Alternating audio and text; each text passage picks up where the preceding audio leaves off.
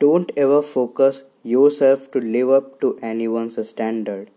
Make your own standards based on your abilities, based on your potential, and based on your vision for your future.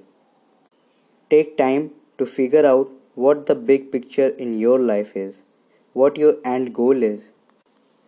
This is personal to you. The conviction in your heart of this vision will make it shadow you wherever you go. It will guide you in every step, decision, and plan. No one is more knowledgeable of the real you more than you are knowledgeable of yourself. So, why let other dictate what works and does not work for you?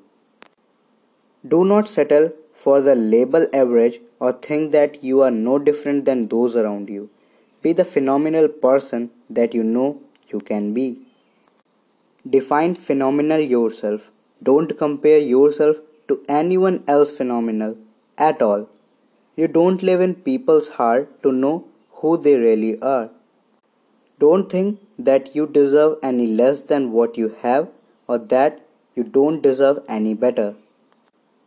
Don't seek the acceptance of people who you think are little better than you just because you want to feel that someone better than you accepted you into their life.